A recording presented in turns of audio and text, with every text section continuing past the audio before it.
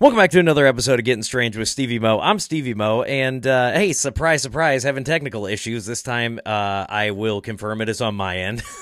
I can't get good internet to save my life, but here in a couple months, hopefully I will be having Starlink, Elon Musk, with that little, what's it, Starlink RV, where it, like, you set the thing up and it finds the satellites as long as there ain't trees in the way, which apparently trees will block internet signal, which could be, they're releasing all these gases and Wi-Fi is getting blocked by them. I don't know. That's a whole different road we can go down at some point. We're not going to go down that road.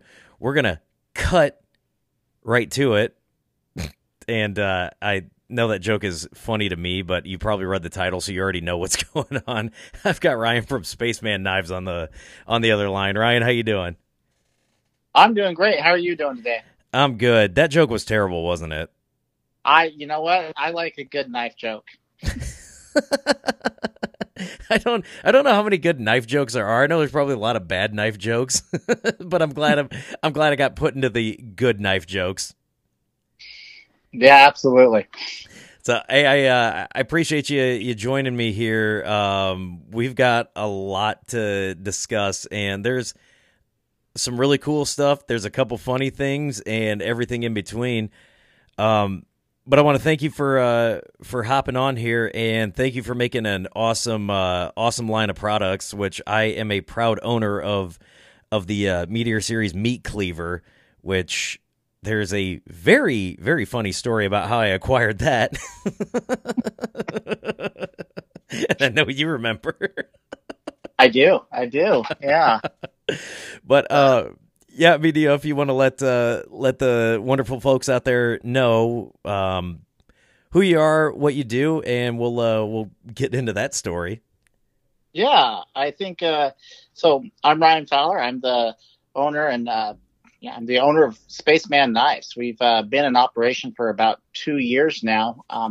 Started actually on with an Instagram page doing Spaceman Barbecue, which is still an active page, and saw an opportunity with lots of people really getting into knives and different cooking knives. And right about there at the start of COVID, when people were really getting to home cooking and barbecue, and I was actually asked to I'll just give my story real quick, if that's all. Oh yeah, if that's all.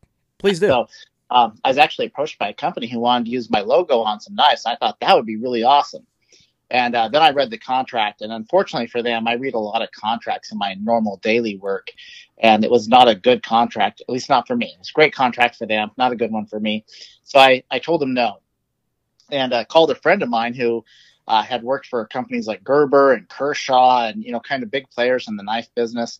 I said, hey, this is what got proposed to me. It didn't feel right. He's like, oh no, man, if you want to get into that business, let me connect you with some people. Next thing I know, I was talking to some various manufacturers about producing knives. And because he was my contact and my go-to person, they were more than willing to work with me. And so we were able to do some really neat stuff right off the bat. And at first, it was just going to be a fun thing. Right? I was like, I could sell a few knives with my logo to friends and family. That would be fun. And first batch of knives sold out in 15 minutes. And I was like, well, geez, now I have to buy more knives. And that batch sold out quick too. So here we are 2 years later. We've got a successful online business selling knives all over the country and all over the world. Actually, we've shipped to the United Kingdom, Australia. Got an order getting ready to go to New Zealand, Scotland. Just kind of all over the place, and met so many cool people along the way, including yourself, and just having a lot of fun with it. Yeah, you guys caught my eye, and I can probably look back and see exactly when it was, but it was fairly recently. I'd say within the past couple months. But what's funny is how you started this during the pandemic. That's when I really started. I was living with a buddy of mine, and he had a pellet grill, and I'd wanted a pellet grill for years because I wanted to smoke. Was kind of afraid of an offset, and that's when I got into like smoking meats and really cooking. And I'm like, I discovered that passion because I mean, you're at home. I'd always had a passion for cooking. Like I'd always wanted great barbecue. So I kind of got into it there. And then, a few months ago, so I've been doing this podcast for roughly around 2 years, and I'm a fan of Aliens, and I happen to see Spaceman knives. I'm like, oh, this is a done deal. I'm like, there ain't no way. And I started looking at some of the products, and I'm like, dude, these knives are just like cool looking.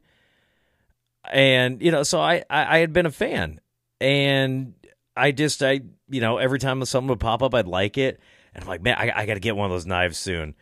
Well, and then we'll get the story of how I acquired one. I want to say it was early November-ish.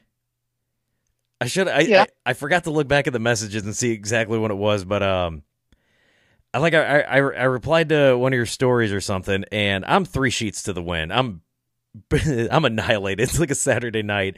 I'm like 15 beers deep, and I'm like messaging. I'm like, oh, dude, those knives are super cool. I'm like, shit. I'm like, I just paid off my credit card like a week ago, so that means I got a full line of credit ready to go. And what did you do instead of being the man, hey, sleep on it? You're like, hey, bro, here's my website. Hey, I sell knives for a living, man, and if that means taking advantage of you when you're drunk in between Call of Duty sessions, then that's what I'm gonna do. It worked, and I go because and I even told you because I was like, and I knew I wanted to grab something, and I'm looking on the website, and this meat cleaver like caught my eye, like there was like there's so many series, and we can break down and get into more of those series. But there was something about this, like I always wanted this just like a meat cleaver because I'd seen all those little Instagram clips of where people are like chopping stuff with like a cleaver, and I'm like, man, I've never really had one of those. I'm like, if I want to chop some pulled pork up or whatever, and I see this knife, I'm like, I gotta have it, and it was on one of the. It was like a killer price. I looked at it, I'm like, oh shit, I'm like, I'm not leaving without paying that for that knife. And I remember specifically telling you, I'm like, hey, if you don't hear from me by the morning, message me and remind me or screenshot this that I said I would do this, and I will. It's like 2 a.m. I send a screenshot. I'm like, I bought one, man. And I had to double check the address and make sure I punch it in right. And then I wake up at like noon. The next day, and it's like 4 a.m. You've already got it packaged. You're like, how's that for customer service? I'm like, oh, I love it. Yeah, we were it's one of the things we really pride ourselves in is we our primary manufacturer is overseas, and they build to our designs and our quality specifications. They do an absolutely great job for us, but we warehouse everything right here in North Dakota. And unless there's something weird going on, like I'm out of town or my family's out of town, we try to get everything out within 48 hours and usually within 24 hours. In your case, I just happened to be packaging knives the next morning and your order had already come in. So it worked out. Did you giggle? You're like, I got to send this to this drunk idiot.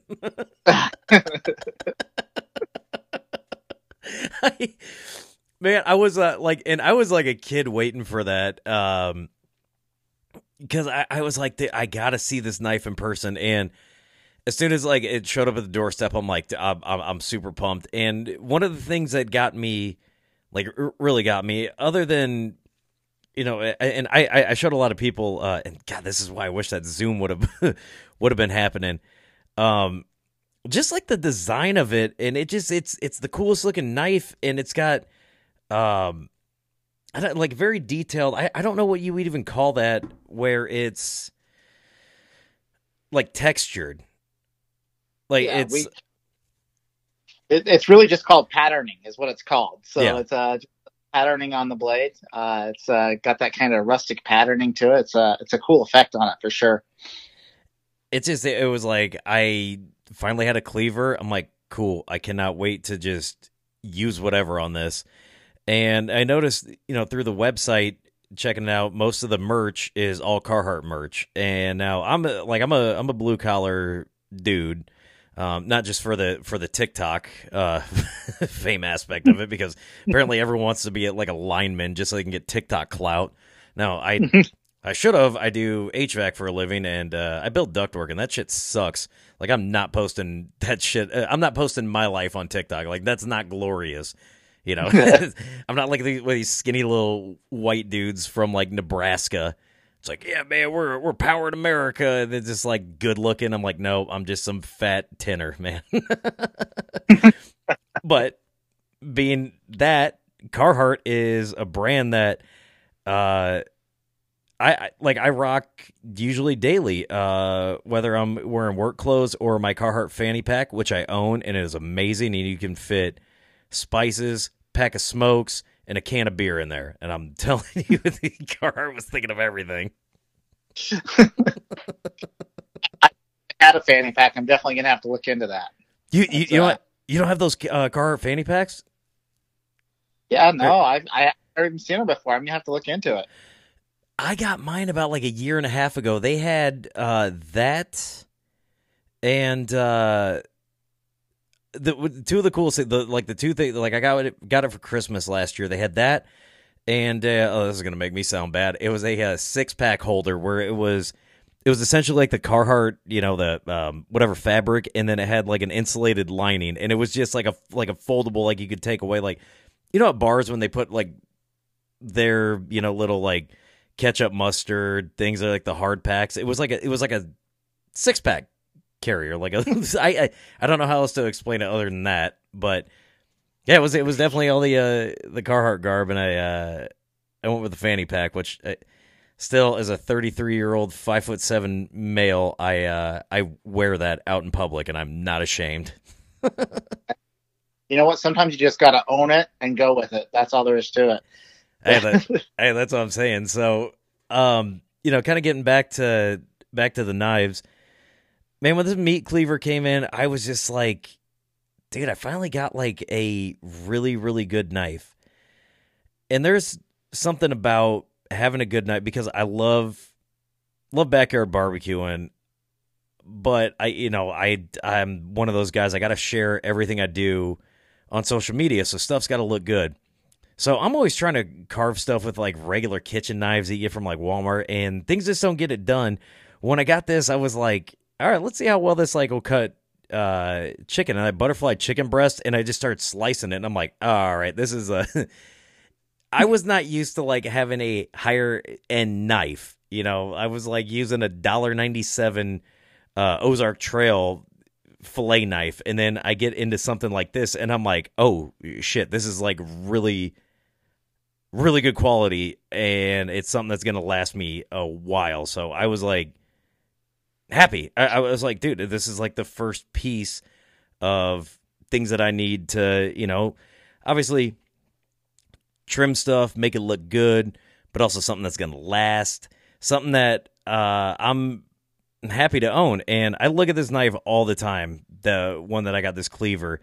It's just the coolest looking thing to me, because it's not like the typical like just this giant thing. It's a sleek design, it works really well, and I use it for more than I thought I would. I'm like, dude, this is the shit. Where was this before in my life? Yeah, and that's actually one of my personal favorite parts about the Meteor series, like the one you have, is they're kind of these big, burly, rustic-looking knives, but we spend a lot of time getting the weight and the balance of them right, so they're very usable. Like you said, that cleaver, you can sit there and you can, you know, you could take it to a big chunk of pork shoulder and cut it all down, or you can use it to slice chicken, and it's going to do that just as well. So it's and without feeling awkward and clumsy at the same time. So that we put a lot of time into getting that fit, that finish, that balance, just the overall feel of it. So a lot of work went into that. So I'm glad to hear you appreciate that. I definitely do. And, you know, one of the things that, you know, it got us on this podcast, you were doing a live a couple, I want to say it was at the time of this recording, it was about a week before. And, I joined because I was like, hey, I bought one of these knives. Like, obviously I'm going to get more. Like, I'm trying to figure out what else I need in my collection. But, you know, you'd mentioned something that you're like, hey, right now they're made overseas, and we'd love to have them here in America. Right now, it's just not right now at this time it's not possible, which very understandable. So, like I wanted to dive into that that aspect. I mean, obviously there's the American dream is being able to manufacture everything here, create jobs, create an empire here, put Americans to work, but sometimes in this economy and you starting out, I mean, this wasn't like as you said, this wasn't something that you planned on. You're like, hey, you didn't wake up, you're like, hey, you know what, I'm just gonna sell a bunch of knives. It just kind of fell into your lap and you're like, well, I gotta go somewhere from here. So I mean, I don't want you to maybe not lay out the whole process of who you had to contact, but like kind of how that all went into play and how that all works. You know what I mean? Like, don't be like, man, I called this dude and this this guy to, Let me give you a number. No, yeah, that's. I think there's a couple of questions in there, so I'll speak to a couple of things. And if I get off base, just roll with it. Quite honestly, because that's the way we do this. That's this whole show, man. Yeah. So to kind of your first point of, we have actually explored in depth to see what it would take to manufacture knives in the United States. There's a handful of companies that are doing it successfully in the United States, but they tend to own their own production and or own some sort of share overall production, which tells you the best way to do it is to, own the front of the house to the back of the house. And that really is a dream someday that we would love to see come to life. Unfortunately, right now, to contract out the manufacturing of our knives in the United States, we would probably be, for similar quality knives, we would be at 3 to 4 times the price point for similar quality. And I just don't know that I think there is a passion for U.S. made products. I think there are certain people that would step up and pay that. But I think the majority of our customers right now, they're home cooks for the most part. We do have several professionals that use our knives as well, but the majority of our customers are home cooks. They're using them just like you on the weekend, smoking meat, or in the kitchen a few times a week, whatever the case might be. So to drop $400 or $500 on a knife is a different story than dropping $100 on a knife. $100 knife is still a premium knife, and we turn out a really nice product with the manufacturer we have. We remain in constant contact with some of the U.S. manufacturers, trying to figure out a way to at least bring a line to the United States, because we would love to see that. It's something we're passionate about, and we would love to see. But the fact of the matter is right now, from a cost standpoint, it's just not sustainable as of yet. We think there's ways to do it, and we're going to continue to explore those. But as far as having them made, there's a bunch of different ways you can handle these importing processes. For me, I was lucky. I knew somebody that knew a guy. Next thing I knew, I was on the phone with a guy from China at like 2 a.m. because of the time difference. And we were talking about what this would have to look like. I can tell you that initial contact, the guy who made the initial knives for me, I actually don't use that manufacturer anymore.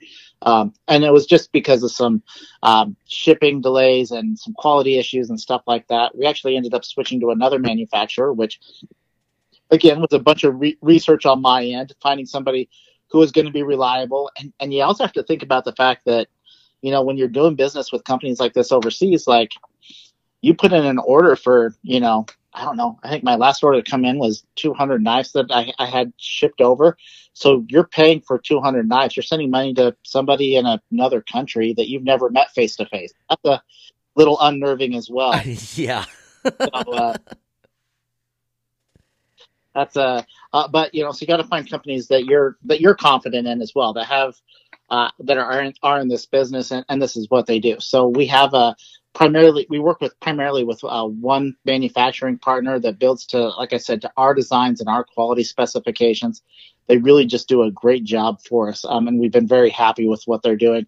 They're always happy to accept new designs and work with me on how we're going to get those to market. So it's been just a really great experience as far as that goes. I'm in regular contact with them. As a matter of fact, they were just messaging me here a minute ago, asking me about where we're at with some other stuff. So it's been a lot of fun. And the best part about it is they've been super flexible with me being a small business, being it's me and my family run this business. And so we but they've been really flexible as far as that goes. So sometimes I can't do an order of 300 knives and I need to bring in just 20 or 30 knives, and they're more than happy to work with me on that. And so it's been a really cool experience.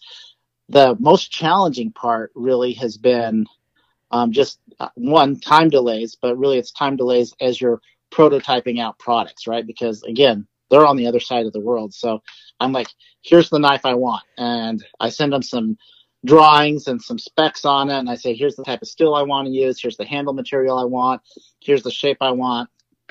And they'll send me back some computerized renderings and we'll come to an agreement on it. Then they'll build it and they'll ship it to me. And then I get it. And I'm like, no, this doesn't work. I need a whole bunch of things changed. And so there's this back and forth, and that takes some time. So right now we're working on I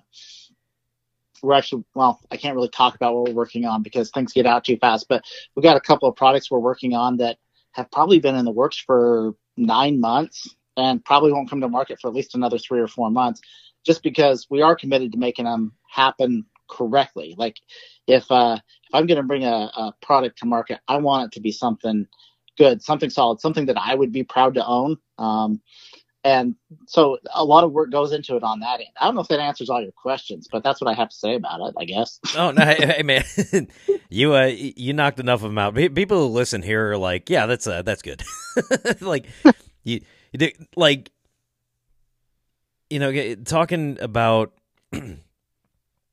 so, and I'm going to keep using this meat cleaver as a point of reference just because it's like I have it in my hands right now.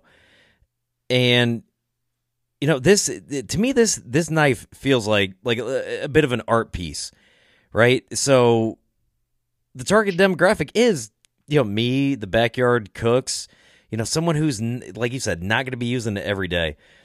The quality is not gone. For it to be made here in America and you're going to pay, like you said, 3 or 4 times as much, that is a hard pill to swallow. But I remember when I saw this knife on sale for $70, and I'm like, I gotta have that. And I've used it a handful of times, and I'm like, this thing is stellar. It looks cool. It feels great. Works amazingly. Like, I'm like, I did a little test. I took those little, what are those little, like, the small potatoes? What the hell are they called? They come in the little red bag. Yeah. Baby potatoes? Is that what you're thinking? That's what I call them. Yeah, they're like the baby. They got some other goofy name, but I was just like, I was like, this is insane.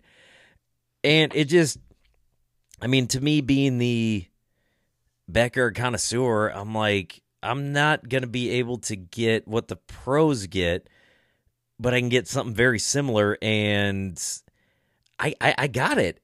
And if I never would have known these were made overseas, if I never I never heard that, I never would have guessed, because there's just quality craftsmanship in it. And I'm like, the wood handle that they got, and I've got the wood handle, but some of the other series, like the Constellation series that you got on there, have like exquisite handles, and they look super cool.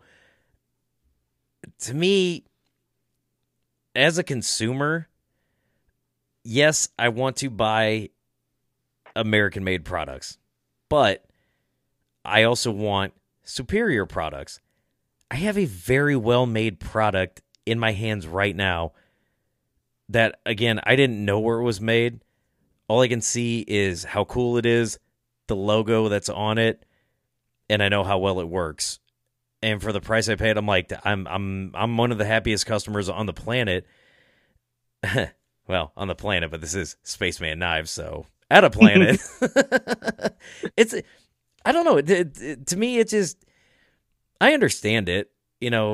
I like to support small business, and it's not like if you were, anyone that's out there is going to get all mad, because you're like, oh, you didn't buy this knife that this guy makes in his garage and sells for $4,000. It's like, no, I bought a practical knife that looks awesome, that I'm proud to have, that I like to show off to friends, and it supported a family who's local here, who does some really cool shit. And I do want to talk about how your kids have been filming some of your some of your commercials because I enjoy those. But I'm like, man, to me, I'm okay with that, and I'm to let you know I'm staying in solidarity with you. I bought some imported beer, right? I am drinking Molson Canadian, and I have a knife that was imported from China, but it works. But I am also supporting an American business owner with both of those purchases. So I think that stigma of it's not made in America like can really go the way of the dodo, because as soon as I think that's a like a really big downfall is they go, oh well, it's made in China. That doesn't always mean that it's bad. Oh, these things are Chinese made. It doesn't. I'm starting to lessen up on that. Now, again, before I get, ridiculed, I want as many jobs in America. I want America to thrive because I'm an American. I want my country to thrive naturally. Like I don't want us to go broke by any means. But when there are, just because they're made somewhere else doesn't mean they're not a superior product. And I'm telling everybody here that this knife is fucking wonderful.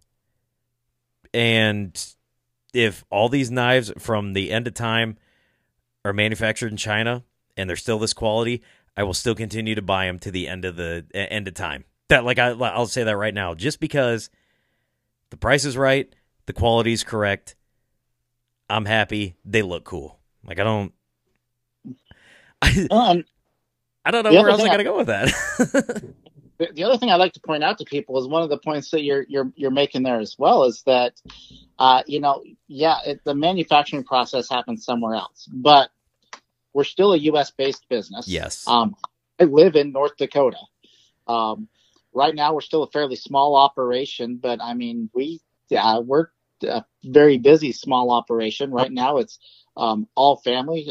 So everybody that's employed by Spaceman Knives is family. It's my wife, my kids, and it's a family affair as far as all that goes.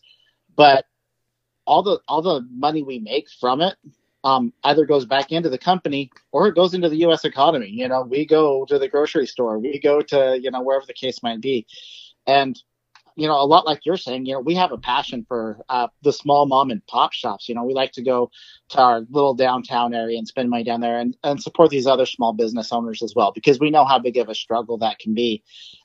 So while one aspect of our business is, for lack of a better term, it's basically outsourced, right? We had to outsource it overseas for cost effectiveness. We would love to bring that back stateside at some point and employ people in the United States. But right now, still all of our profits are for the most part staying right here in the United States. So it's I don't know. I think there's a lot of small businesses out there right now that have similar business models, and they're doing their best to make a go of it. So like you said, if the quality's there, if the value's there, a lot of times you can still support those businesses and feel good about it. And I absolutely do. Like, again, I'm drinking a Molson. not that they're a struggling company by any means, but yeah, it's have about 14 more, and I'll sell you some more knives. Dude, I went back and read those because I was like looking back for your email, and I went back. I'm like, "Ooh, Jesus, I was trashed." And I love you're just awake, like I. And now here's the golden question. Now here's where we'll start getting into the getting strange portion here, and this will be really fun because, like I said, this podcast can kind of go anywhere. When I started messaging you, and you were responding back pretty quick, were you just like, oh, what is this idiot talking about, or were you like, I'm kind of intrigued, we'll see where this goes? One of my favorite parts of the business is really getting to know people. When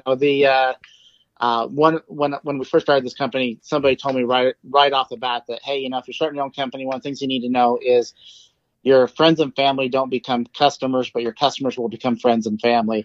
And that's really been one of the most fun parts for me, is really just getting to know people. So when somebody messages me something weird, I have a tendency to see where it's going to go. And I'm friends with a lot of people that have messaged me initially about knives, and they've never bought a knife. But it's one of those things where you just get to know people, and the connections you make. It's absolutely fantastic. And it's been a really interesting month as far as that goes, because as these relationships have developed, people, they get to know you and they want you to be a part of their lives in other ways. So I've been invited on hunting trips. I've been invited to go to college baseball games coming up. I've been, anyway, and it's just one of those things where that's kind of a relationship you start with build with people. So yeah, I'm always game to talk to people. I will admit that initial conversation we had was kind of it was a bit bizarre, and but it made me laugh. I was laughing. It just, dude, I was. So somebody said drunk people need a breathalyzer on their phone, so they don't. I definitely should have one. Not that it's a helped in my vehicle. Wink, wink. but yeah, I remember that. I remember that conversation. I remember it going that way, and I played some Call of Duty games. Paused it, bought the knives, went back to playing, woke up, forgot I had did it until you sent me that. I was like, what did I do? And I was like, oh yeah, that's super cool. And then I remember I was talking a couple days after that, and I go, I think it was a couple days after I got the knife, and I'm like, dude, I got to get another one of these. I'm like, shit. I'm like, I don't got any bills, and I get paid on Thursday. And you go, hey, it's Thirsty Thursday. I was like, I think this dude's been around the block a couple times, so. Not saying I take advantage of my customers, but hey, you're. Oh no, I set myself up for that. I laughed about that. I was like, dude, that's amazing. No, and I'm for sure treating myself to another knife around Christmas time, and it's gonna be to Steve from Drunk Steve. But it's cool because my passion for cooking is really just I don't know, one of my favorite things to do in this life is like share things that I'm passionate about, whether it be music, pro wrestling, which a lot of people aren't into, but like cooking and anything that has to do with cooking. So if I can cook something for people and they enjoy it, like that's one of the best things in my life. That's why I do stand-up comedy. If I can tell a joke that makes me laugh inside and makes other people laugh, like that is the greatest thing ever. So for me to have like a really cool, and I consider a lot of your knives showpieces, because if you bust those things out at a barbecue, people are going to be like, what in the fuck is that? And you're like, yo, check this out. Because some of them have like these very cool, intricate designs with like the blue handles, or the blades got some really cool designs on them. For me, if I'm going to be preparing a meal for friends and family, and I get to like show off, the cooking, and this is how I get to cut it. And now you get to slice it nice. So, if you're cutting ribs, like you don't have to like sit there and like gouge them, with a dull knife or anything like that. It's just, to me, that's the happier times of my life. So, I'm sorry, I'm losing hearing in my in my left. My headset started like bugging out, and I started losing hearing in my left. Sorry. Fuck was I going with that? More technical difficulties. Yeah, these headphones are getting ready to go bye too. Where the fuck was I was going with that? Yeah, I was talking about when you get to share passions, and when you have a nice product, a nice meal, everybody's happy. It's happy times. I think after the past couple of years that we've had, treating yourself and having good times with other people is not a bad thing. It's not a bad thing. I agree. And one of the things we always say at our house is that food is love. I'm a bit of an antisocial person by nature in real life, but if I can prepare a meal and I can sit back and I can watch people, you did a good job when everybody at the table just gets silent because they're too busy eating. Nobody's talking because they're too busy eating. And there's something special about that moment where everybody's just enjoying the food that you've spent, especially in the case of barbecue, sometimes hours and hours and hours Yes. preparing. And for that to be appreciated is really a special thing. There's something special behind that whole nourishing people side of it that it's kind of this intangible piece of really truly giving back and sharing something that you put a lot of love and energy into, that people then get to enjoy. So I agree with you wholeheartedly. And as far as the knife side of it, I tell people all the time that a good knife will not make you a better cook, but it will give you a better experience when you cook. And I'm a firm believer in that.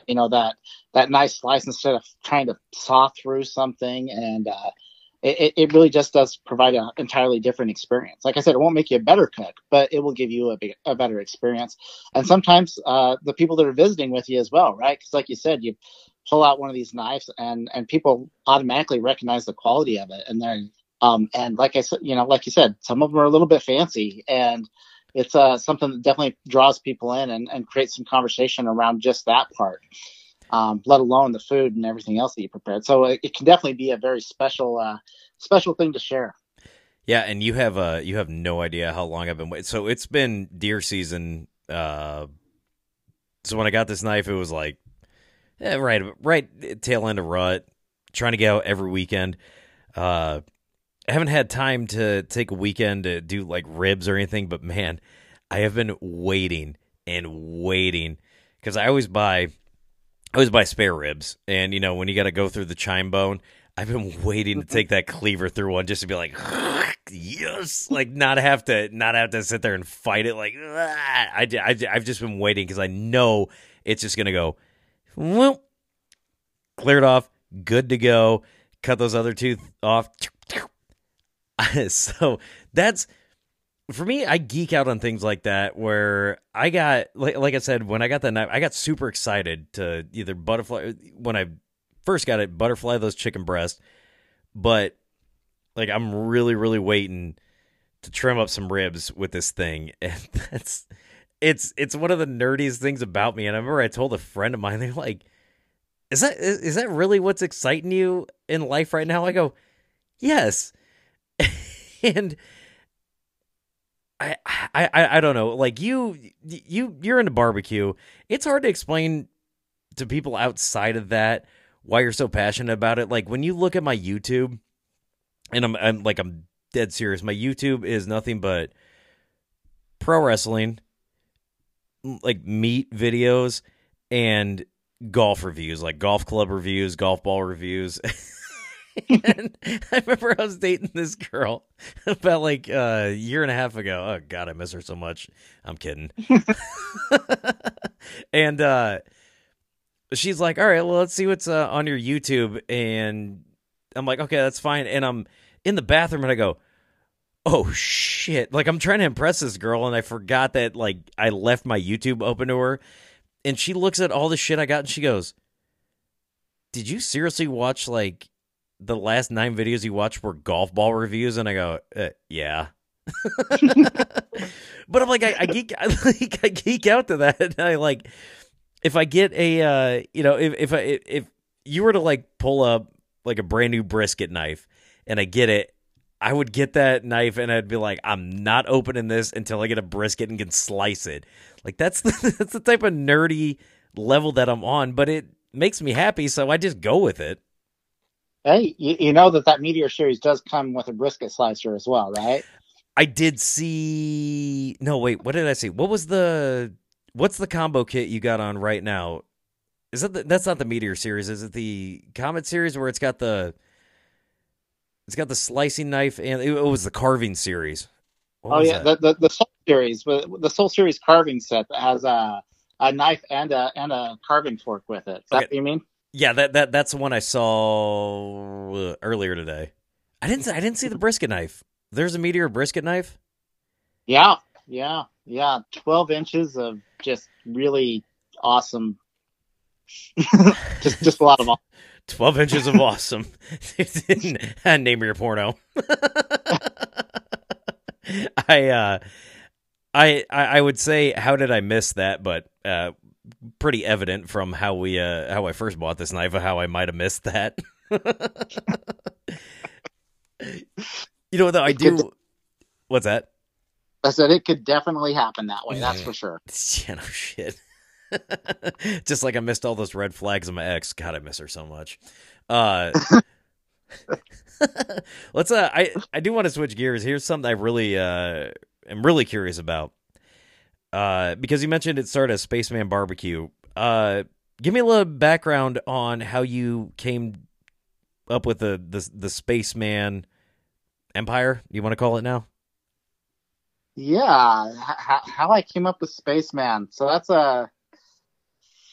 I wish that there was something really cool behind it where I could be like, yeah, back when I was working for NASA, but really that would just be a lie. So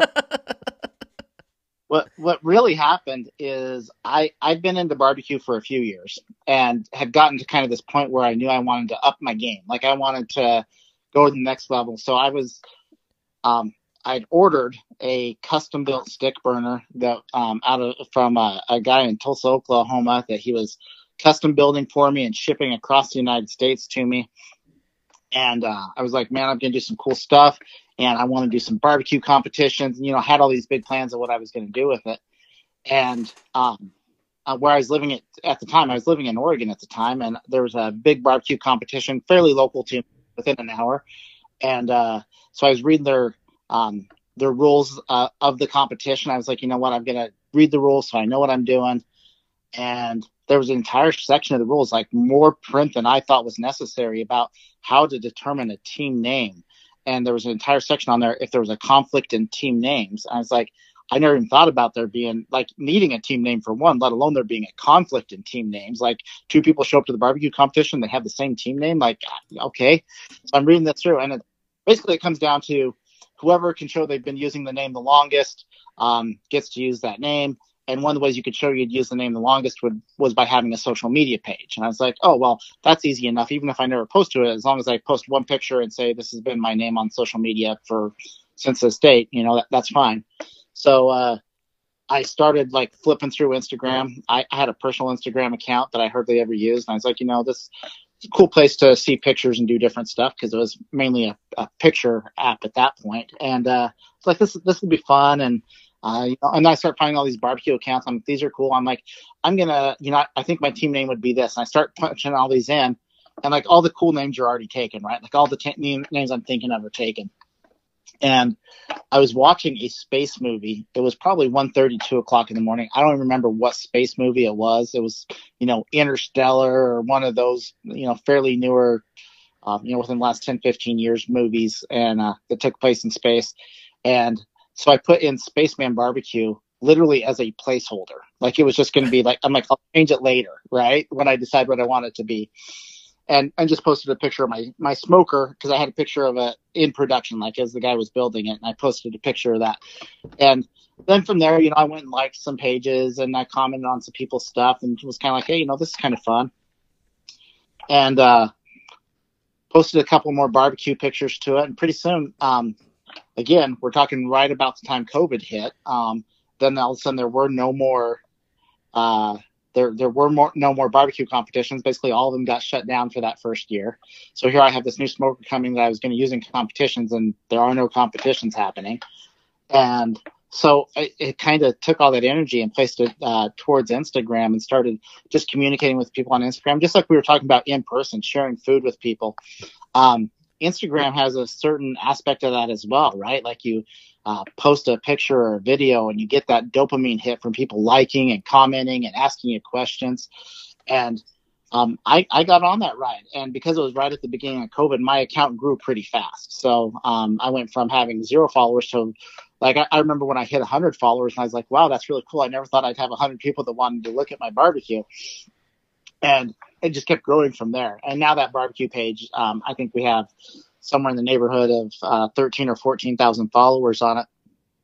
But that's kind of where it started from, was from that and seeing this passion around barbecue that I hadn't really seen before. You know, I'd seen the shows on TV and I knew that I enjoyed it and I knew that there were other people out there that enjoyed it.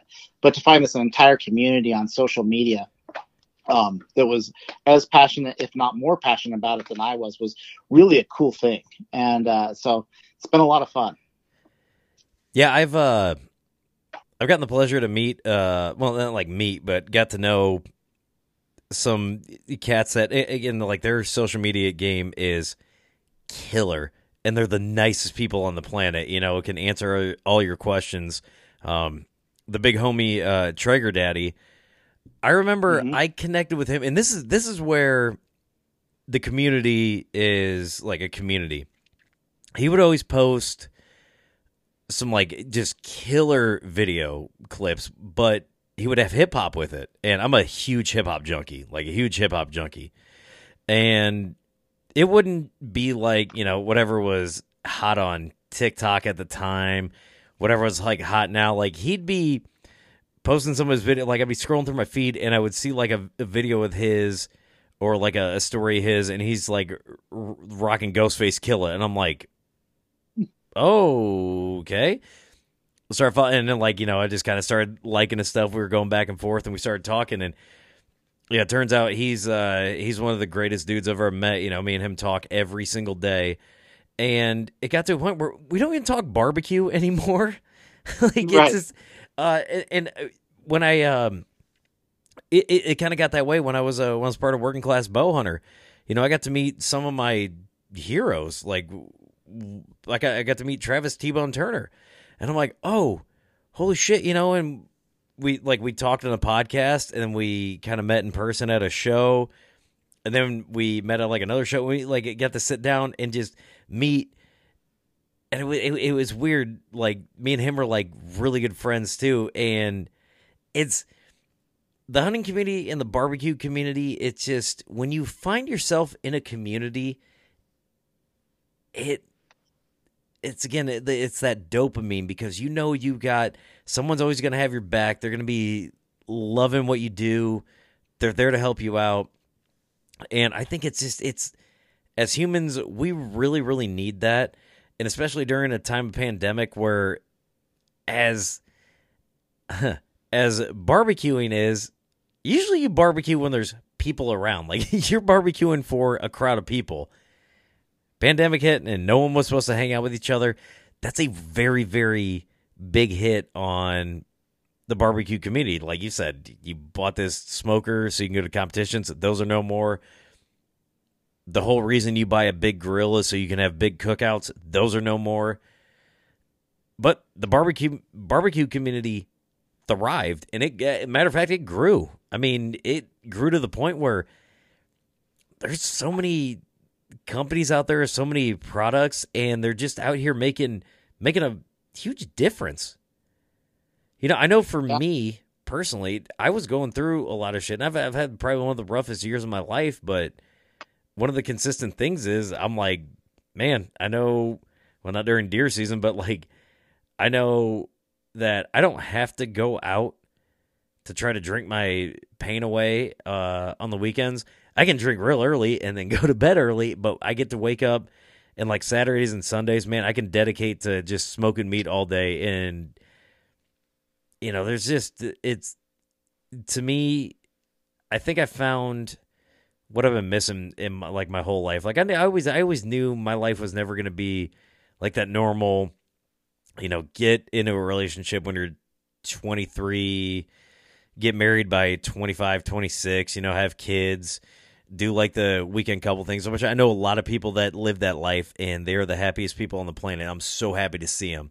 I was never going to have that because I don't know. I think I knew I was never going to have that, but when I discovered waking up early and throwing meat on the grill was one of the greatest feelings in the world. Like when you can wake up at 5 a.m., brew a pot of coffee, season some pork butts, get them on, and just like throw them on there, sipping your coffee back. Like, man, this is going to be awesome in a couple hours. There is a feeling there that I've only felt, you know, a couple other times in my life, but it's one of those, this is what I need to be doing. This is what I work 5 days a week for. This is what I put all those hours in to be able to wake up early, still work, still put that work in, but it's not that hard work. But then at the end of the day,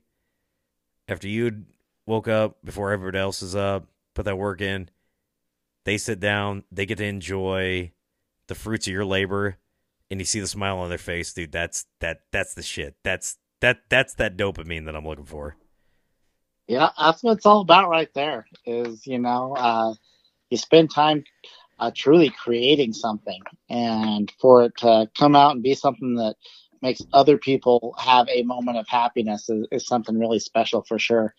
And and I will say both on and off Instagram, the barbecue community, for the most part, is a really supportive community. There's always bad actors in any community out there. Oh yeah. But for the most part, barbecue people are all out there to support each other.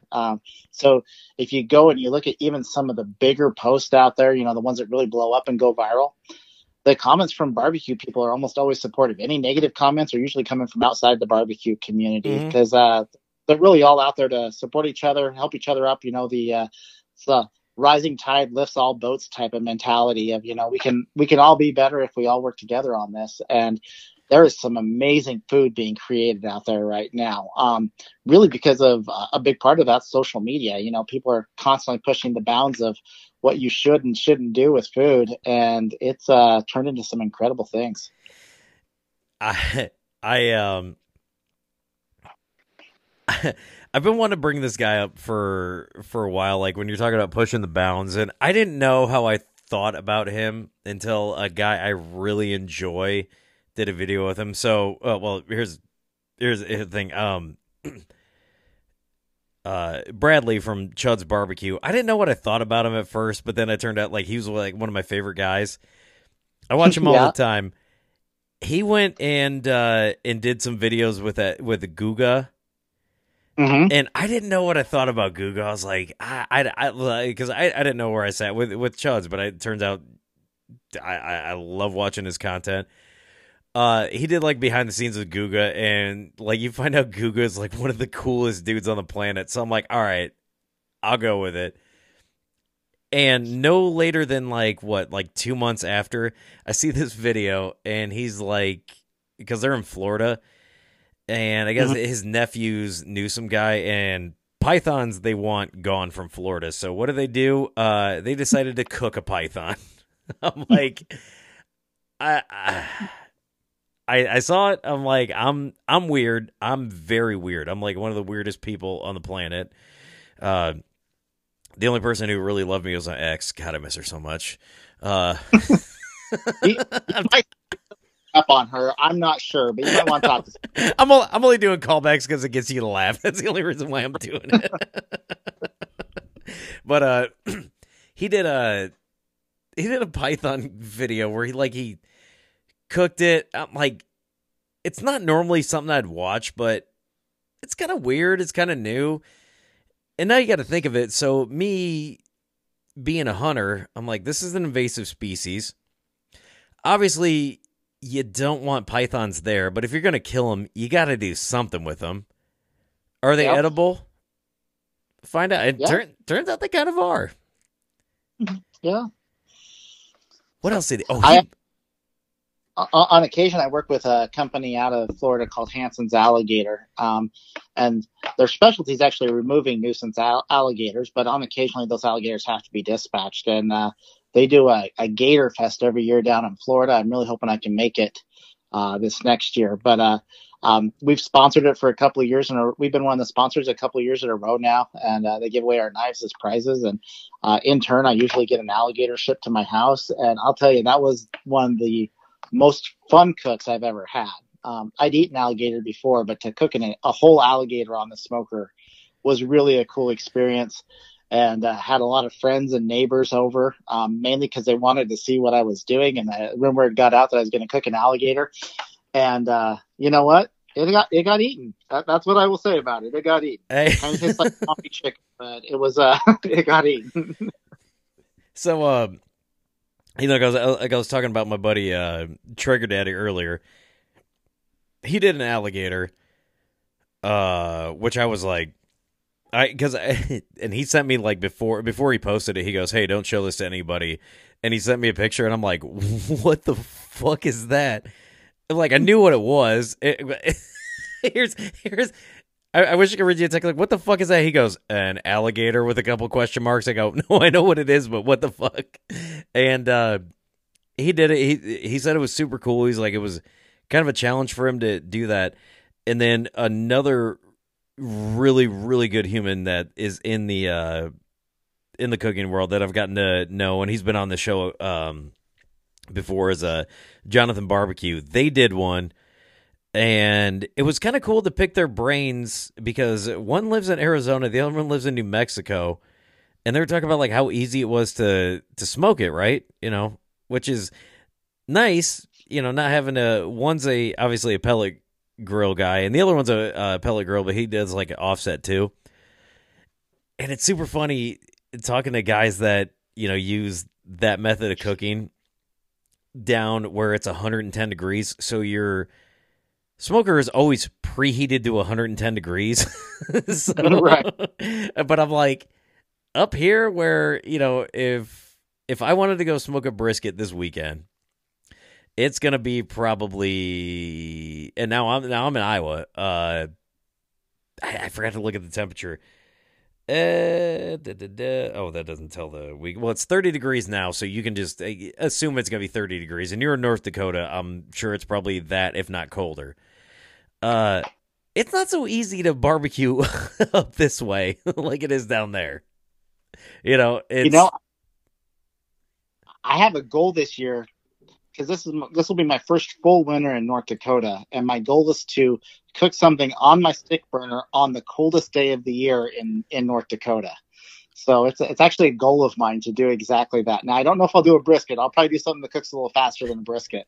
But yeah, that's my goal. that's what I was gonna ask. What are you gonna cook? Like what's now? Are you gonna now? Here's a challenge for you. Are you going to do it in the middle of the night? Is it gonna be an overnight cook? You gonna start in the middle of the night? You gonna start in the morning? No, I probably won't do anything that takes that long. Because I think the record low here is like 57 below. I don't know if we're going to hit that this year, but that's really, really, really cold. So but they regularly see 26, 30 below in that range. So I'll probably do something like a tri-tip, something that I can typically get done in 2.5, 3 hours. Just to avoid the frostbite and whatnot. But yeah, I probably won't be doing a brisket on the stick burner overnight or anything like that. That's I do have some sanity. Yeah. So. I mean, because at that point, man, it's almost a waste of wood just trying to prove a point, But it's a cool idea. Are you going to film it? Are you going to prove a point? So I don't know. Speaking of who's gonna film it, want to talk about your kids doing your commercials for you. Yeah, I love that. What is it? What is your boy's name? Is it G Money or is it G dollar sign? We call him G Money. That's what we call him. I saw it because he did the spaceman helmet, and I was reading it. I couldn't get the sound to pop onto my phone, but I was just like, is that G Money or G dollar sign? Because either one works. Every single one of my kids has a nickname. So, yeah, that one's G Money. My other son that did a commercial, we call him Moose. And it was kind of funny. Moose was working on a commercial. He's only 10. Here he is filming a commercial for the knife business, putting in a reel. And pretty soon I see G Money, who's 16. I see him walking by with a fog machine and a space helmet, and I'm like, "Oh God!" So, is that you just got the two boys, or did you say you had 3 kids? I have 5. I have 5 boys. Good. You got 5 boys? 5 boys. Dude, golly, the oldest is 16. How's the youngest? Well, no, the oldest is 22. Youngest is 10.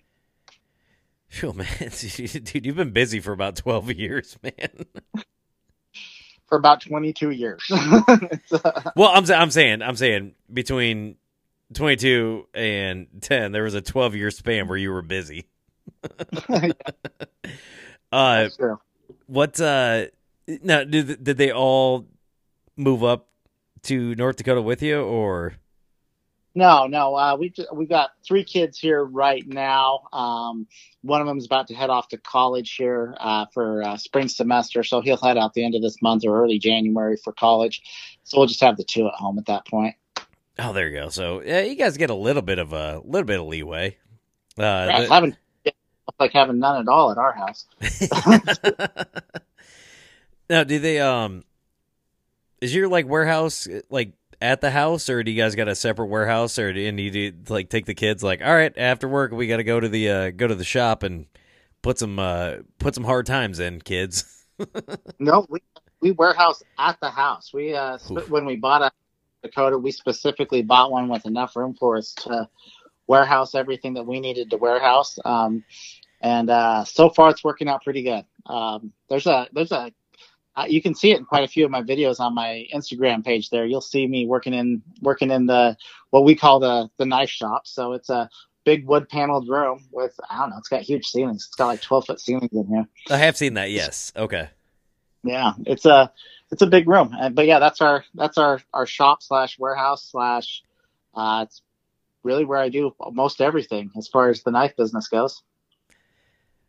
Man, it's cool, and I like that the family's getting involved. You know, the filming of videos.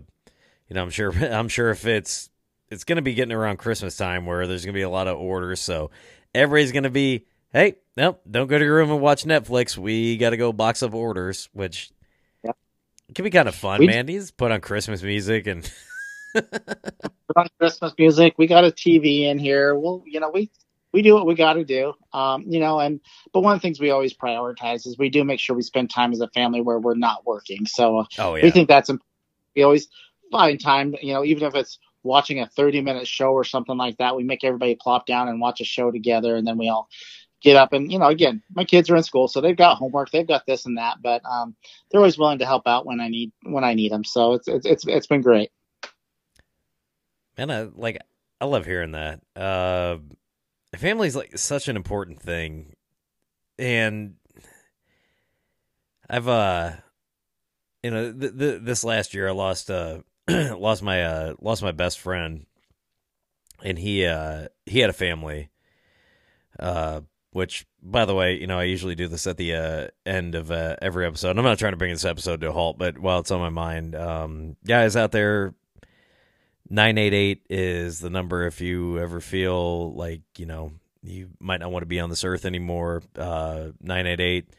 Call that 24 hours a day, 365 days a year. You can text it, call it, or if you know somebody who's thinking about taking their own lives, please reach out. Do that. You are more loved here. So, I have to. My little part in this world anymore is I gotta make sure everybody's okay, but not to halt that completely. But when you're talking about family, one of the coolest things I did this past weekend was my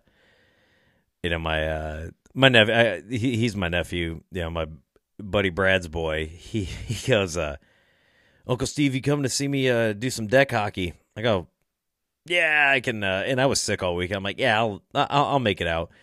I was like, I wanted to take that day to smoke some meat. I'm like, that's what my passion was. But he asked me if I wanted to come out, and I'm like, what time's your game? He's like 11:30. I go, bet. I show up at 11:32. I was like, I severely underestimated how far away it was.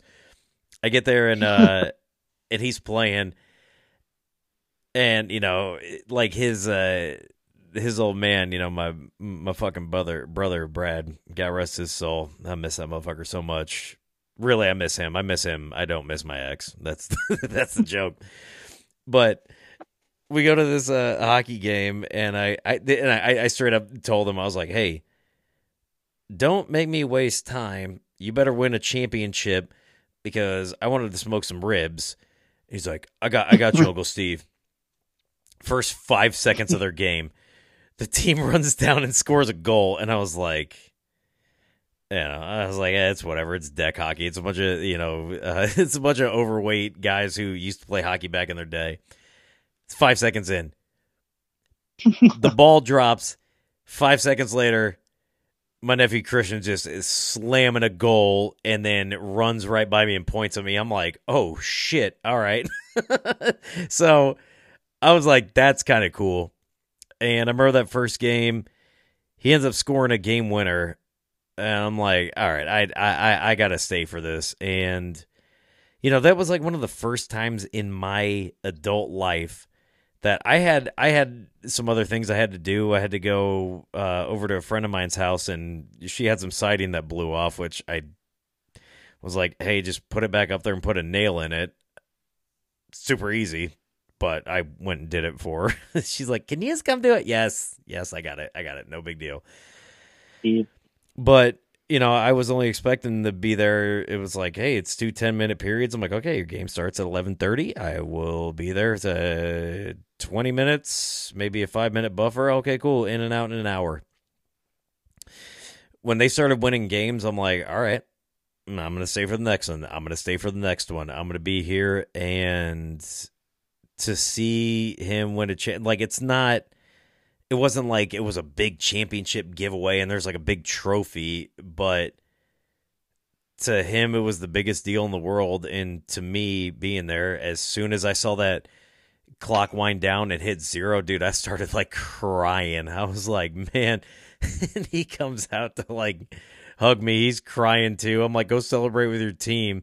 And like his girlfriend's right there, and she's like, I'll give you 2 a minute. I'm like, it's I don't know, man. You often forget about a lot of very important things, but family is always going to be the most important thing, no matter what you got to do, no matter what you're doing.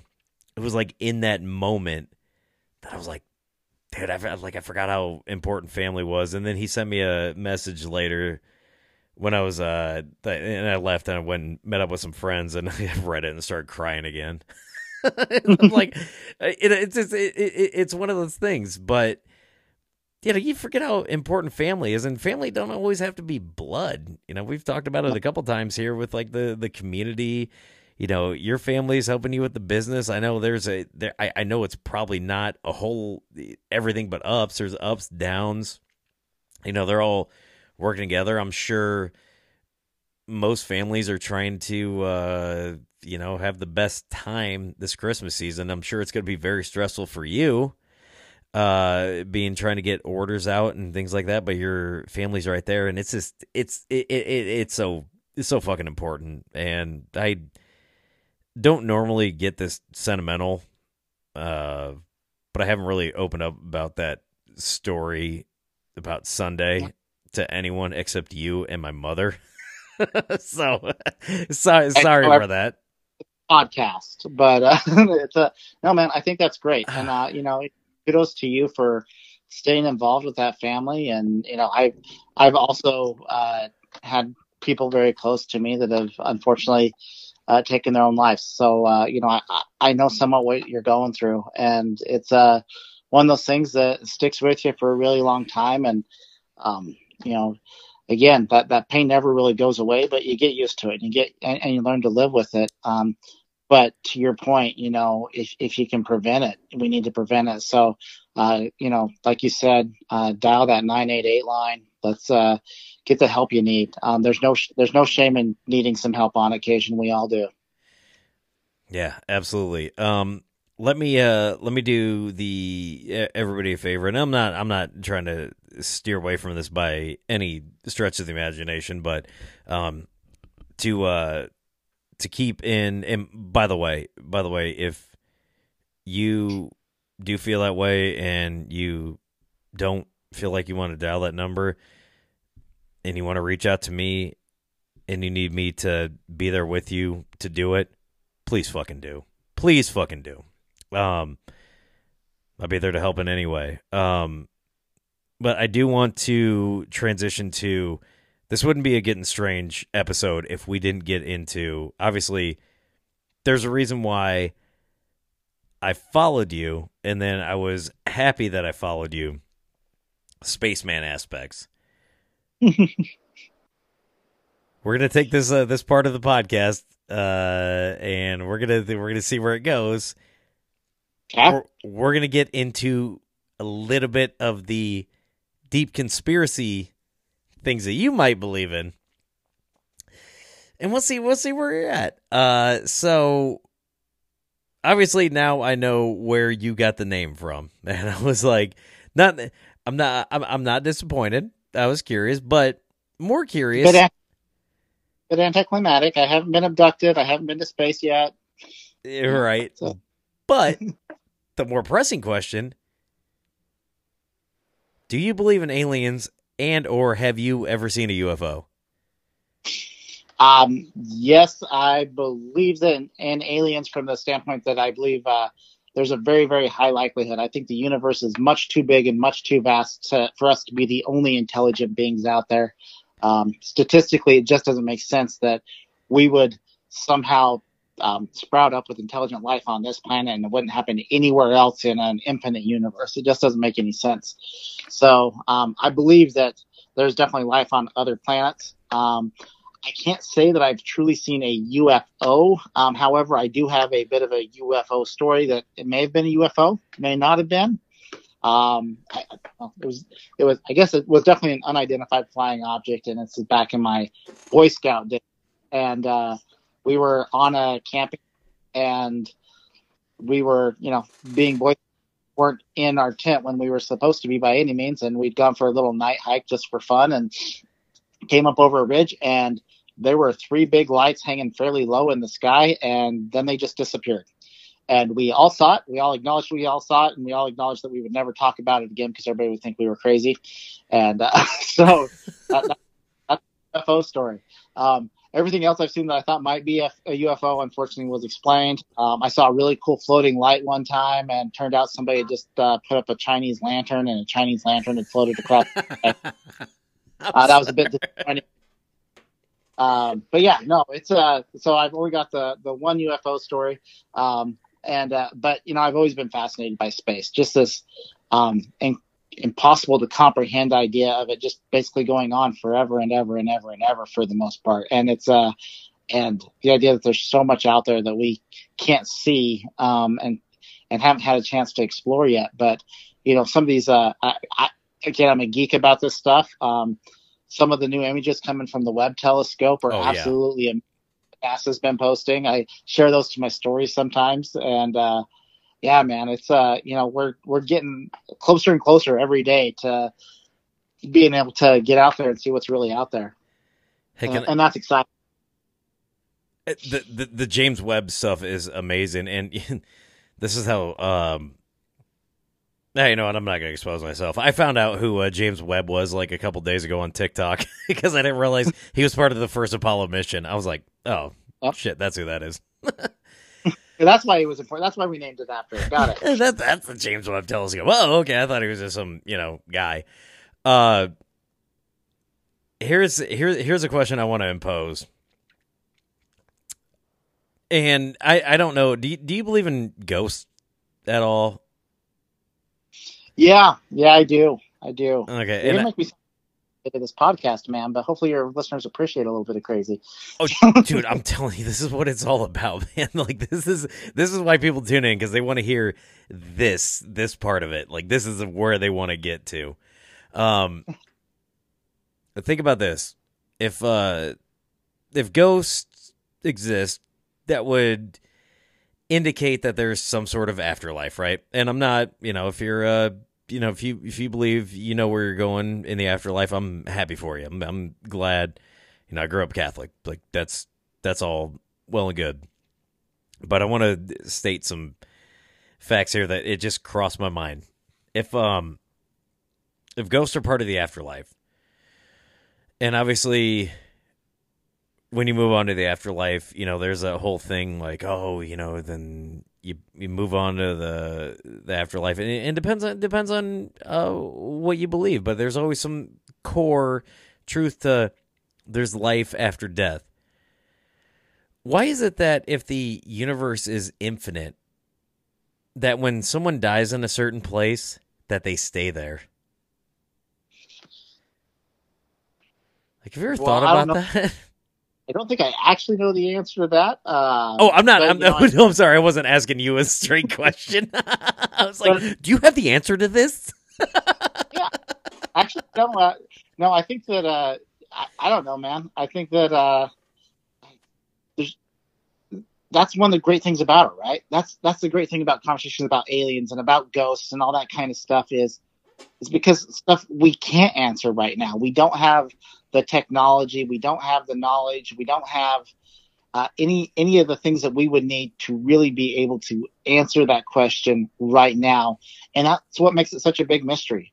And that's what makes guys like you and me love it. It's like, we love to ponder that kind of stuff because we know that nobody can give us a real answer about it, right? Like it's like, it's but one of these days, we learn a little bit more every day, right? Just like Oh, not jumping back to space real quick. Think about how many things we are going to learn about space and the solar system and all of that from the James Webb Telescope. I mean, it's incredible the things we're learning already with the different light frequencies and stuff it can pick up and some of the images it's getting.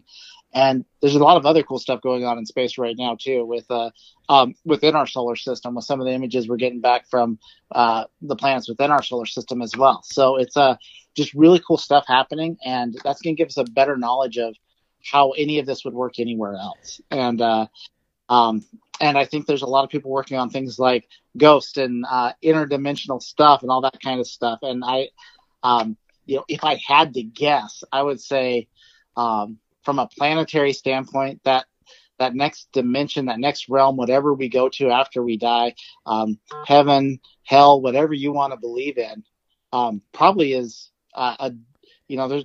it's just a dimension laid on top of ours that, is just the next iteration. And so you're right here on top of us, basically. And I don't know. That would be kind of my theory to it. I, I'm kind of right there with you. Let me ask you, and this question popped into my head, and for some reason I feel like this is like $1 million question. Like, yo, this is gonna be the one.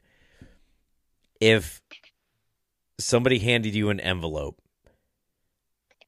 and you knew for a fact, like, this was true, like it was guaranteed that when you open this envelope, what they said was true. If they go, everything you ever questioned, everything you ever wondered, everything you ever was like, were like, maybe. When you open that envelope, you would get all the answers. Would you open that envelope? Yes. You yes, would? I would. Oh, man. You're a braver man than me. Oh, man, you're a braver man than me.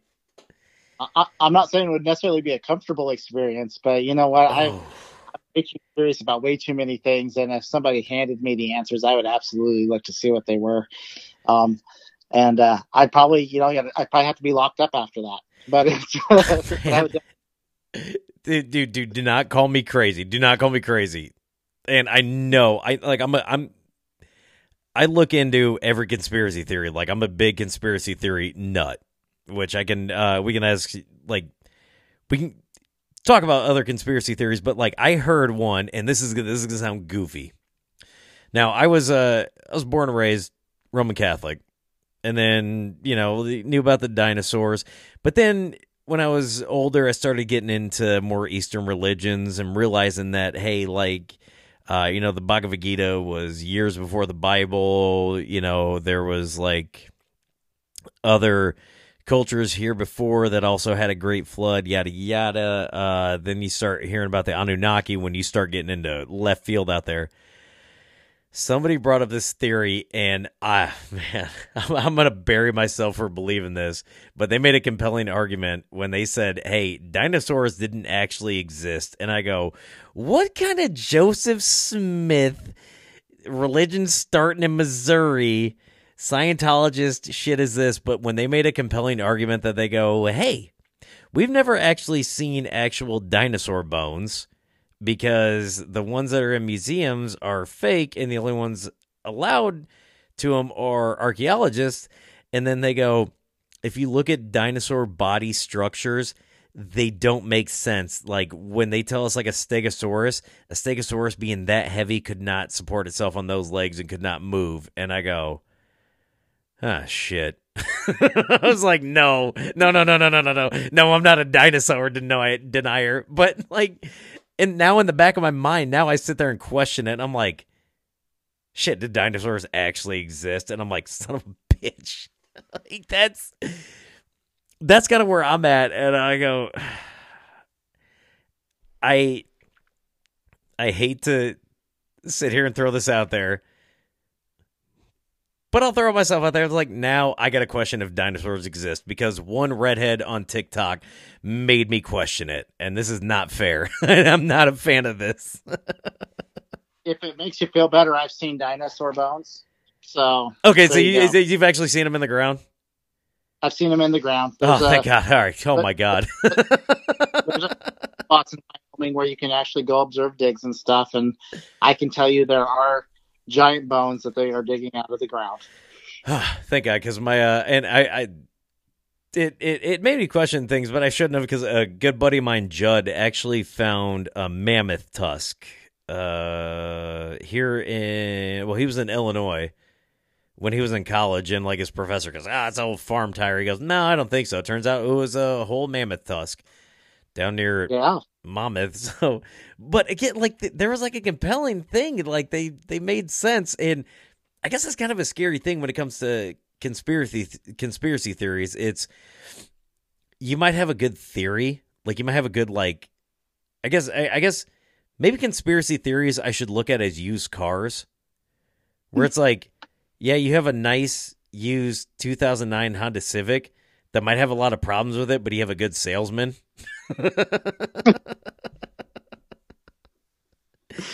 Yeah, but I mean, I don't know. I've always been of the belief it's smart to question everything, and the fact of the matter is when you look at a lot of conspiracy theories, when you think about logistically trying to get every scientist on the planet to lie to us about something, that would be pretty difficult to pull off. Yeah, it would. But I mean, you also have to remember that a lot of science is built on science that was done before it.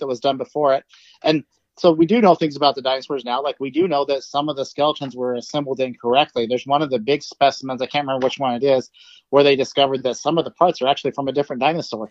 Oh, yeah. That was it. Yeah, it was part of it. Yeah. Yeah, so it's one of those things where we're, I mean, sometimes, science is all about, taking the knowledge you have and making your best guess out of it. That's what a theory is, right? You come up with this idea, and then you set about trying to prove or disprove it. And so I think what we have out there right now is the best working knowledge that we have, and we'll continue to learn lots of cool things about it. That's for sure. Do you have a favorite conspiracy theory? One that's like, it doesn't have to be like super serious, because I know there's some like serious ones that people get like hyped up over, but do you got one that's one you've always like, I kind of enjoy this one, or not like enjoy it, but you're like, this is one that I might believe in? I don't know, man. I used to really, really get into that stuff, but I think I just got to a point in my life where it's one of those things where I just don't let it consume me like it used to. But not really a conspiracy theory, but I am a big Bigfoot fan. So that's, again, it's having lived, people are like, well, how could there be a Bigfoot there and nobody's ever seen it? And I ask them, like, have you ever seen a bear in the wild? And most people haven't seen a bear in the wild either. So that is very true. So did you always live in Oregon, or is that where you're born and raised? I grew up in Idaho, and I've lived in a few different places now. So yeah, but yeah. So I grew up in Idaho, but yeah, you move up to like the Pacific Northwest, and like you're driving down the road, you realize that there could literally be a 9-foot tall Bigfoot 10 feet off the road, and you would never see it because the trees are so thick. So it's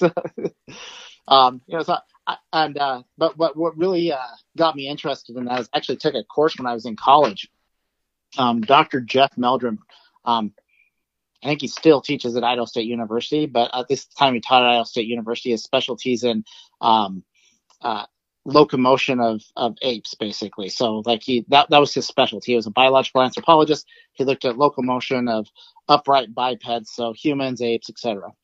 And he had really gotten involved in some of this Bigfoot stuff. And I will tell you, like, he approached it from a very scientific standpoint of saying, I'm not saying there is or isn't Bigfoot. I'm saying we don't have evidence one way or another enough to rule it out. And there's quite a bit of evidence out there that indicates that there's something out there we should be looking at. And he really got into detail about, like when you look at the Bigfoot footprints, where the arch is on the foot and how it where the lines are for where the foot breaks when it's moving and stuff like that. And their characteristics of like big apes and stuff like that. Stuff that normal people wouldn't know to recreate if they were out there making fake footprints. So it's one of those things where really cool. I have a Bigfoot footprint cast that he gave me hanging up in my office. It's Are you serious? I don't have a conspiracy theory, but yeah, it's really cool stuff. Dude, that's amazing. I love cryptozoology like nobody's business. One of my lifelong goals is to just go to Loch Ness. I don't expect to see the Loch Ness Monster, but I want to go to the Loch Ness.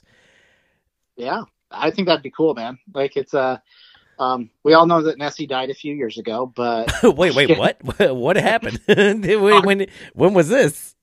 I'm just making stuff up now, but no, I mean, it's a big world, man. Just like when we talk about it's a big universe, it's actually a really big world. And there's all kinds of things that we don't know about.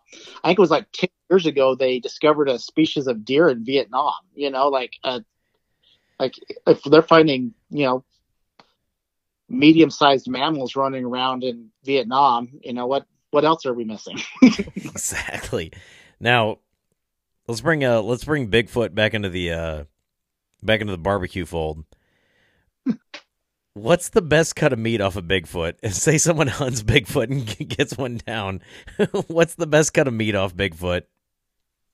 See, I don't think I support eating of primates. I think they're probably a little too closely related to us, and he's likely a large primate. Steve Rinella did it. He felt weird about it. He's like, man, this is like almost eating a human. I'm like, ugh. Yeah, I remember that episode. That was a great episode. He was like, yeah, that it didn't sit well with him either.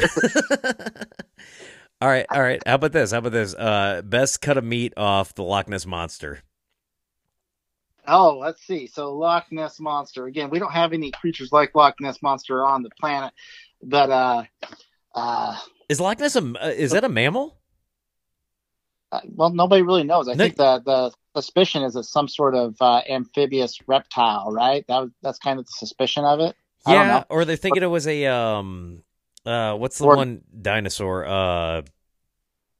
Like a Diplodocus or something like that survives somehow. So which still technically a reptile, yeah. Yeah, again, that'd make it a large reptile. So I would go for tail meat myself, assuming that that's where your big steaks are going to come from. Just like they would off, like if you were eating a lizard or a snake, or something like that. I would go for a tail steak off the Loch Ness Monster, I think. Now, how do you think you would, because obviously that tail is going to be tough because it's been kicking around for, 4 million years? Yeah. So it's probably going to be a tough cut of meat. I think the secret's going to be you're going to have to brine it, right? You're going to have to let it soak for a little while in a saltwater brine probably that's seasoned up real good. And some Jameson. Yeah, something. You're probably going to want some of that to drink too with what we're about to make. And then I think the secret's to cook it low and slow. You want to cook it low and slow, but I think it's probably going to be pretty lean meat as well. So you're going to want to cook it low and slow, but you're going to want to protect it. So I'd go for a few hours, let it get some good smoke flavor, and then I'd probably wrap it in either butcher paper or foil and really let it just hold some of that moisture in. Spritz it every once in a while just to make sure it maintains some moisture, and see if we can tenderize that meat as it cooks for a long time. Thinking you're probably going to have to get it to an internal temperature of probably 165 to be safe, because most of your bacteria are dead at 165. 145 might be safe, but just not having ever cooked Loch Ness Monster before, I'd probably take it to 165 to be safe, just like you do chicken. I think we'd want to check with the FDA of what they recommend. Right. By the way, if I didn't tell you right now, I'd probably forget, but this is the highlight of what I ever wanted this podcast to be. Is we're literally trying to figure out how we would cook cryptid animals, and this is one of the greatest things I've ever done on this show. So I actually have a friend. You can find him on Instagram. It's a Appalachian Huntsman. He makes spices and rubs and stuff like that. And he is the biggest cryptid nerd I've ever met in my life. And he would love to be part of this conversation at some point. If anybody's thought about it, he has. I promise you. He's got some great rubs and seasoning. I think the brisket rub is like Mothman brisket rub or something like that.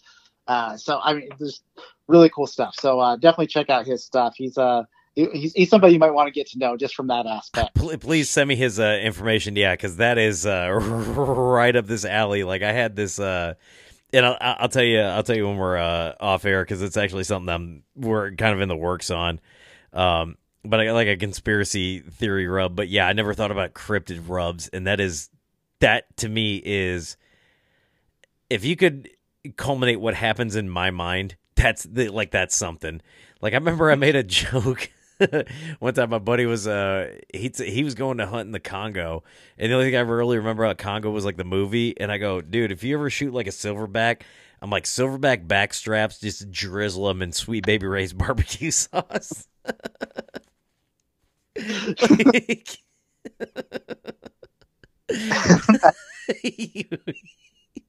Animals we shouldn't be eating, but we're discussing how to cook them correctly.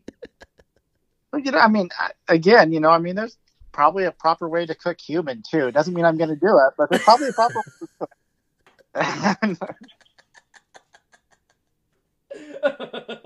Dude.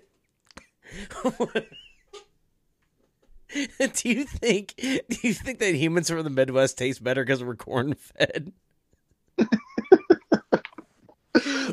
We're the best tasting humans from. I mean, if you had to guess, like, it's just based on that, like how this is based on barbecue. And I'm not saying go out and eat humans, but like if there was a prime cut of human meat, it's got to be from the Mediterranean, bro. Like it's got a great climate, great food. They eat healthy. They eat a lot of fruits and vegetables and stuff like that. It's you're probably right. I would expect to see some nice marbling and stuff like that. So I'm kind of disturbed just thinking about this though. I know, especially those free range tribes from the Amazon we haven't touched. No antibiotics, dude. Oh man! All right. Now let's get a little off the rails. Let's reel this one back. I'm sorry I went there, man. I told you this is getting strange, and this is the epitome of it. Yeah. I think we might have gone too far. Let's go back to talking. How would you cook Bigfoot again? Hey, yeah, because not tribe. Oh yeah, chupacabra. By the way, hey, have you ever had my chupacabra chili? I have not, but dude, my Mothman meatballs are killer. Bigfoot brisket. All right, I'm not doing that. The rule of three is over. Why did we go there? Why did you, Ryan? Why did you allow that to happen? The host of this show is out of control. It's your podcast, man. I'm just enjoying my time here. I'm really enjoying it too. That's oh man, I think that little quip was a conversation a long time coming, and I'm glad it happened. I'm not mad at it at all. Oh man! All right, let's reel things back in, and let's send the audience home with at least something good. Spaceman Knives, you guys are going to be hyping up for the Christmas season. What is coming this Christmas season? I know we only got like a few short weeks to try to get some orders in, but what do you have coming up that people should know about that they might want to get their hands on? We have sorry about that. I had a text message coming through there, so you'll probably hear that vibrate on your end. Oh, I did. Ultimately, we're not dropping any more new products before Christmas. We did just drop what we call the Hydra series, going back to some cryptozoology stuff, but also there's a Hydra constellation. So all of our knives have a space theme in some way, shape, or form. They sold out in record time. I think I sold out in less than a day of everything I had in stock. But we hope to have more of those back in stock for Christmas, so definitely be watching for those. And we'll have some more good sales. We did a lot of big sales in November with Black Friday, and with a group of small businesses. We actually do what we call Barbecue Black Friday, the Friday before Black Friday. So that happened as well. So 2 weekends in a row, we had big sales going on, and people seem to really enjoy those. That being said, we'll probably be doing another pretty good sale this weekend as well. So if people are looking at picking up some knives, right now it's more about the deals than any new knives dropping. But again, just get out there, check out our website, check out our social media pages, find the knife right for you. And if you have questions, shoot me a message. As you know, I'm there. I'll respond to the DMs. Can confirm. Dude, you had killer sales Black Friday and then awesome sales on Steve's Blackout Tuesday. Slide into my DMs at 2:00 in the morning. There's a good chance I'll answer. Dude, and it'll be packaged by 4 a.m. I can promise that. Right?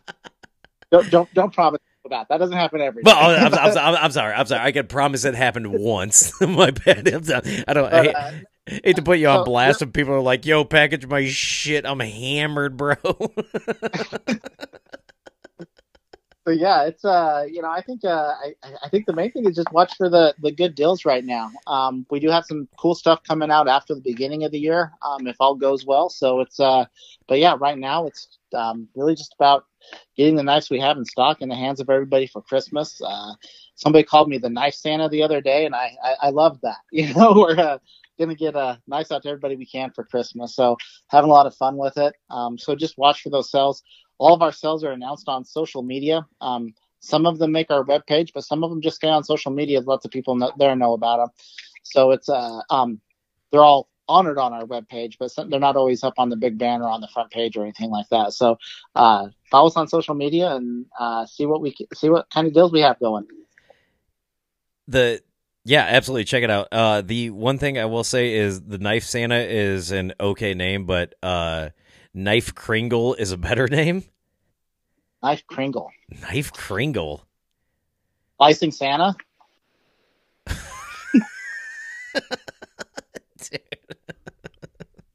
That sounds like a horror movie. Hey, by the way, there's like 2 horror. And there was one that came out last year where like Santa fought zombies, and then there's another one this year where John Leguizamo's in it. It's called Violent Night. Like this family is like trying to get robbed, and Santa comes through and like destroys them. Apparently it's really good. I had some people tell me they saw it and they're like, "Yo, dude, it's worth checking out." It's called Violent Night. I think I saw a clip of that one. Is that the one with the clip where the guy's like, "I've got the best guys in the industry coming after you," and Santa's like, "They must not be that good. I've already killed 2 of them," or something like that. Yeah, he's like, "You're on my naughty list." Yeah, that's the movie. There's a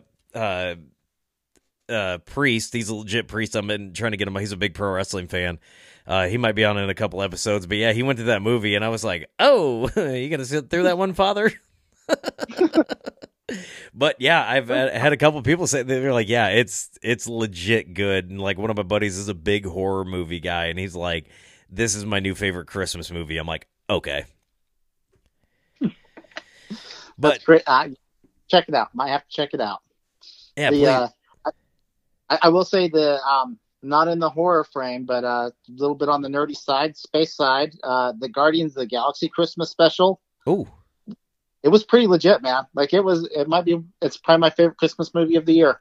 Watched it with my kids. It was a great one. And that one's family friendly?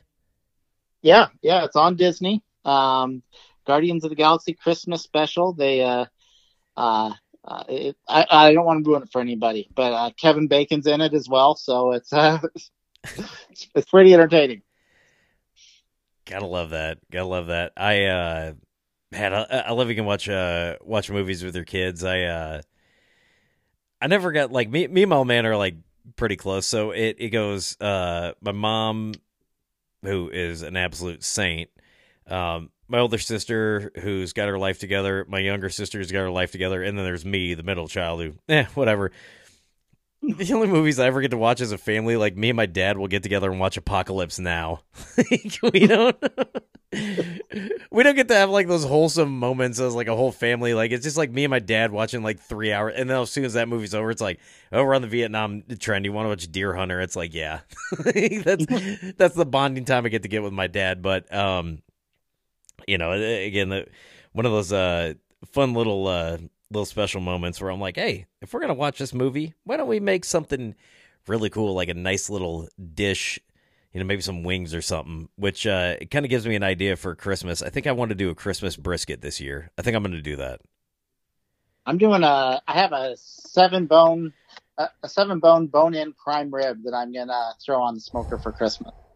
Okay. What are you seasoning that up with during the seasons? Season, you know where I'm going. Season's great. What I find is best is to do a butter herb crust on it. So I'll make a compound butter a day or two before and slather the entire thing in that, and then you just smoke it nice and slow, and all that butter just seeps in there and leaves all the herbs that you put in there behind. So it's that's the way I typically do prime rib. And beyond that, prime rib doesn't need a whole lot. It's such a great cut of meat. You just don't overcook it, and you're good to go. Man, I hope you put that on either your video or your story, because I want to see that, and I'm sure a lot of other people like to see that. I know your family's going to enjoy it. Yeah. Hell, is there anything we missed? Anything else that we need to cover, or do you think we're good from there? I mean, I think we hit about everything we needed to. I don't know. Yeah, nothing that I can think of, but I really appreciate having me on the podcast, and hope a lot of people listen to it. I'll definitely be sending some people your way to listen to the podcast, and it's been a great time. I really appreciate it. Man, I appreciate your time. I appreciate you letting me go down a very, very strange wormhole that hopefully everybody enjoys us. And if you guys have cryptid recipes, please send them our way. Heck yeah. If we get enough cryptid recipes, we might have to do another episode where we just talk about those. Oh, man. I would love to make, like, mock dishes of, like, just wearing, like, a space suit or something. Like, I'm a time traveler and I'm making, like, saber tooth, like, burnt ends. Like, that would be... That's like a dream of mine. You got a whole YouTube channel planned out right there, man. Just make it happen. Funny story. I'll tell you something after we cut off air here. About that, but hey, everybody, thanks for listening the whole time. Ryan, thank you so much for being here. This was awesome. I had a blast. I hit a dream of mine on this podcast I didn't think we'd ever hit, and I'm glad I got to hit it with you. That was amazing. Thank you. I appreciate you having me on. Hey guys, go check out Spaceman Knives. You still got time to get some orders in here for Christmas. And listen, if you don't get them in by Christmas, like a couple days after Christmas, it's even better because the presents still keep coming in. I'll have all the links to the website, his socials, in the description on the Instagram stories, all that good stuff. Thank you everyone for sticking around. Listen, I love you all. Happy holidays if I don't talk to you by then. And remember, the Wu-Tang slang is mad fucking dangerous. Later. Hey, thank you so much for sticking around. That was a fantastic episode. I know it sounds like I'm on my iPhone and using AirPods to record this. That's because I am. But like most episodes, I'm going to end this with some filthy stand-up. This was a set I did November 19th. And the Speakeasy in Rock Island, one of the first places I had ever done stand-up. So if you got kids in the car, or you don't want to hear any filthy material, now would be a good time to turn off the recording. Thank you for making it this far, and if you're brave enough, please enjoy. I love you all so very much, and remember, guys, take care of one another. Enjoy me telling nasty, filthy jokes. Thanks.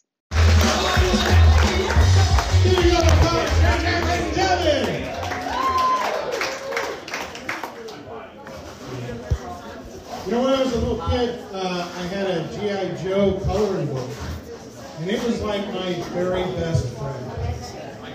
Because it always had a soldier to crayon. Take it home. Someone will get it. Someone will get it. I'm telling you. On deck, we have Chris Lichten. Come to the stage right now. The only comic you're allowed to actually encourage to boo, Stevie Moore.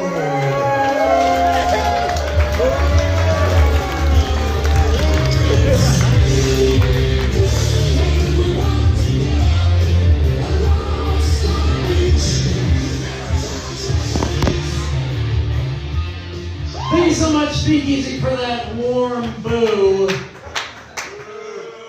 It's not my boo thing, but I gotta apologize to everyone right now. If I cry in the middle of this set, forgive me. This is 12 years ago. I met a man here by the name of Bradley, and he became one of my best friends. And we lost him a couple months ago. And this is the first time I've ever done stand-up here without him, so if I cry, I apologize. But it's weird, man. Brad was like one of the best friends I ever had, the only guy that ever believed in me. And we lost him 2 months ago. And since then, I have gotten 0 sympathy pussy. I can't even get a fucking hand job. I'm like, my best friend blew his fucking brains out. Can you at least give me some brain, lady? Fucking hurting here. God damn it, he did all that just to help me out. He knew I was in a slump.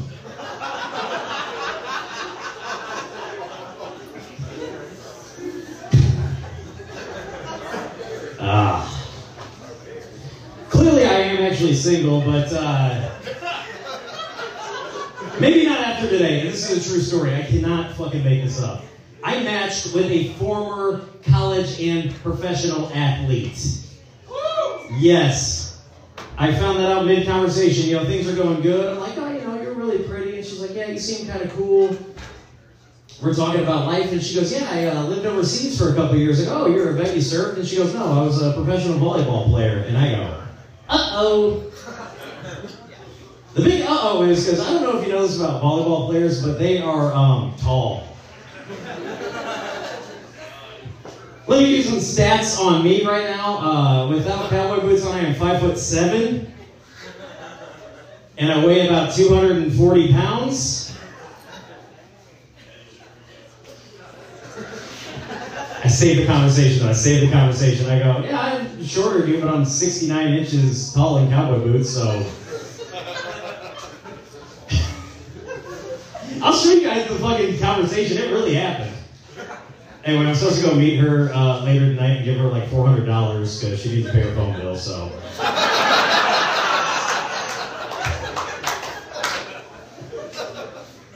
Life is going well.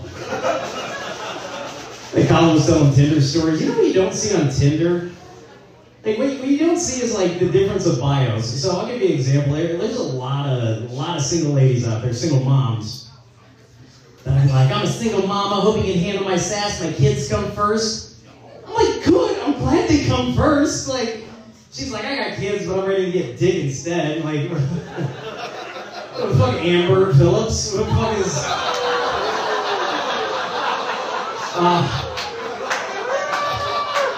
I didn't even get any sympathy pussy from her, and I bought her a brand new weave. What the fuck?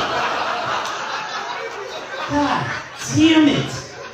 I gotta fucking win my best friend, my bank account, Jesus. But speaking of best friends, hey, if you got a drink in your hand, I want you guys to put this to the sky right now. I'm drinking Tito's. This was Brad's drink. So this place is awesome. They renovated the Circuit 21 Speakeasy. It looks fantastic. Let's take a shot for Brad and take a shot for the longevity of this place. Ladies and gentlemen, my name is Stephen Bell. This is for Brad.